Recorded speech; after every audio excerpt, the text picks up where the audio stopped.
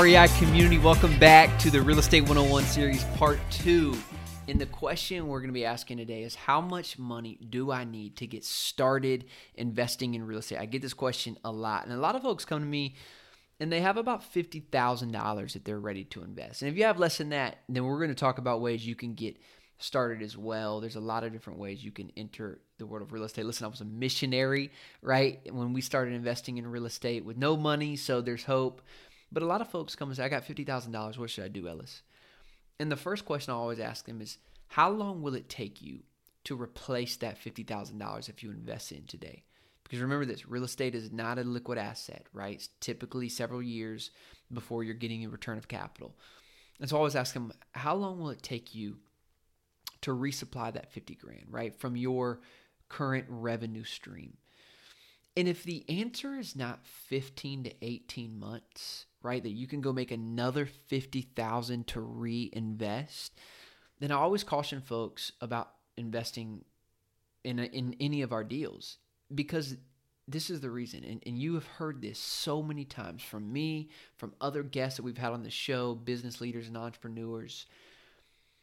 You are your number one asset, right? The greatest asset you have to invest in is not stocks. It's not real estate. It's not Bitcoin or whatever else is going to come.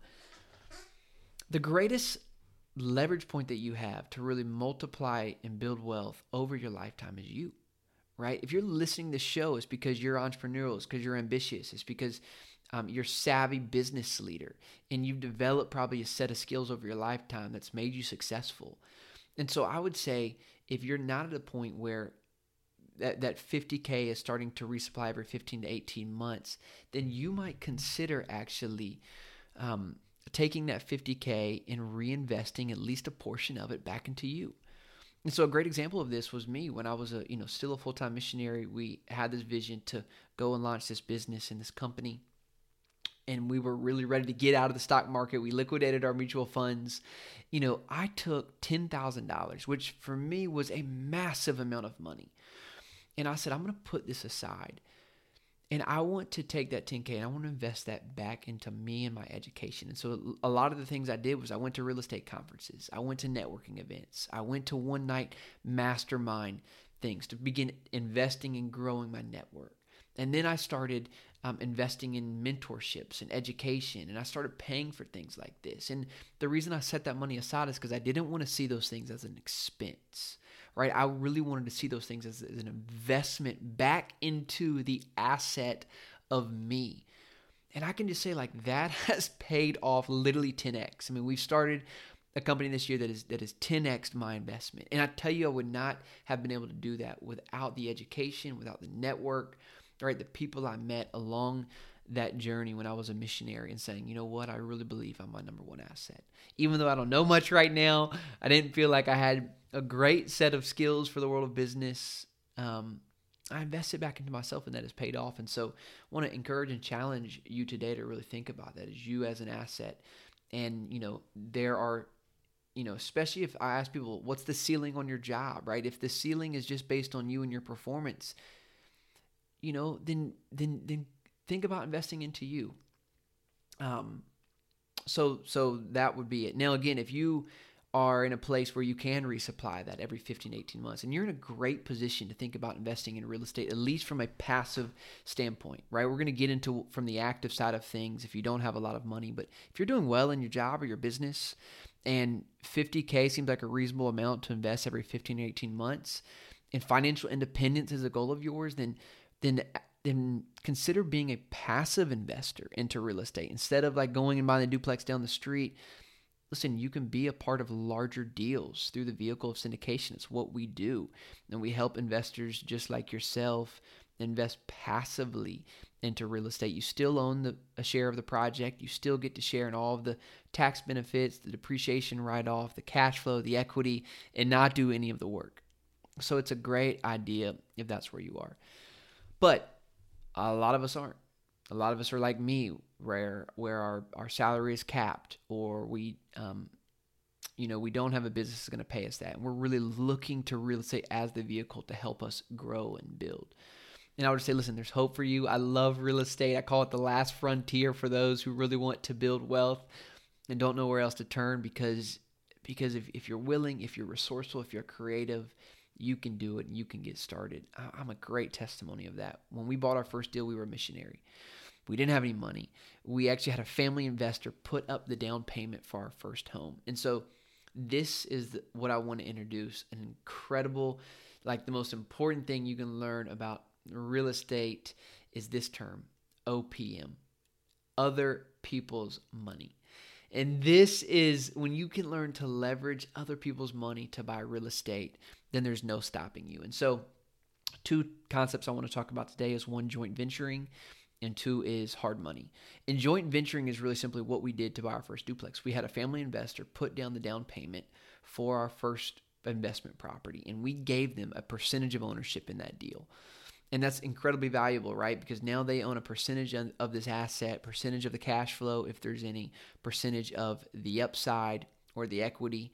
And then we own a percentage of the deal for, 1, finding it, for putting it together, for doing all of the hard work, right? The many hours that you've heard me talk about, sweeping the floors and getting things primed for the next day, the sweat equity, and really putting this thing together. And so, again, that's how we got started. In 11 months, we created $150,000 in new equity in that project, just based on, again, finding a great deal, putting in the hard work, and we were able to return our investor a great return on their investment. And so you can do the same thing, right? It's again, building trust, showing that you're valuable, understanding, how to underwrite and find a good project, and being able to provide that to someone.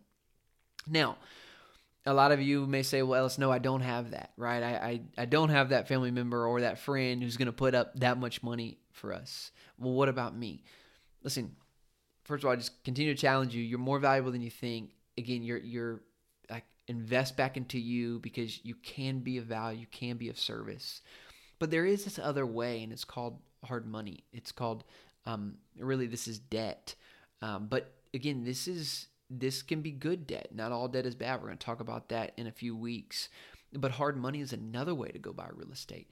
That there are folks out there willing to lend you money, typically between 8 and 14%, for you to go find an asset. And this is kind of the fix and flip model, where you go find something that's undervalued, you purchase it, again, not with your own money. You're borrowing this money.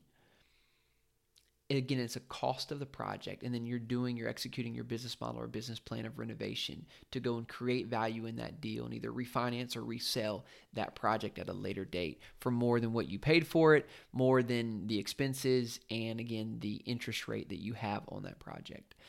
And so where do you go find people like this? Well, first, Google them. There are lots of great lenders out there on the internet that do this professionally.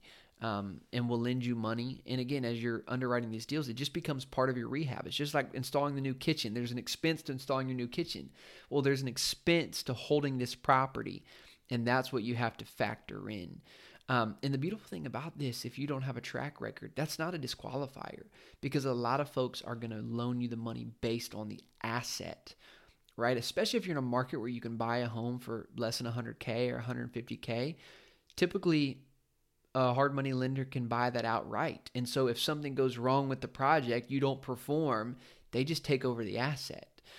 And so again, track record is helpful in maybe securing better financing, but it's not a disqualifier for you to get started.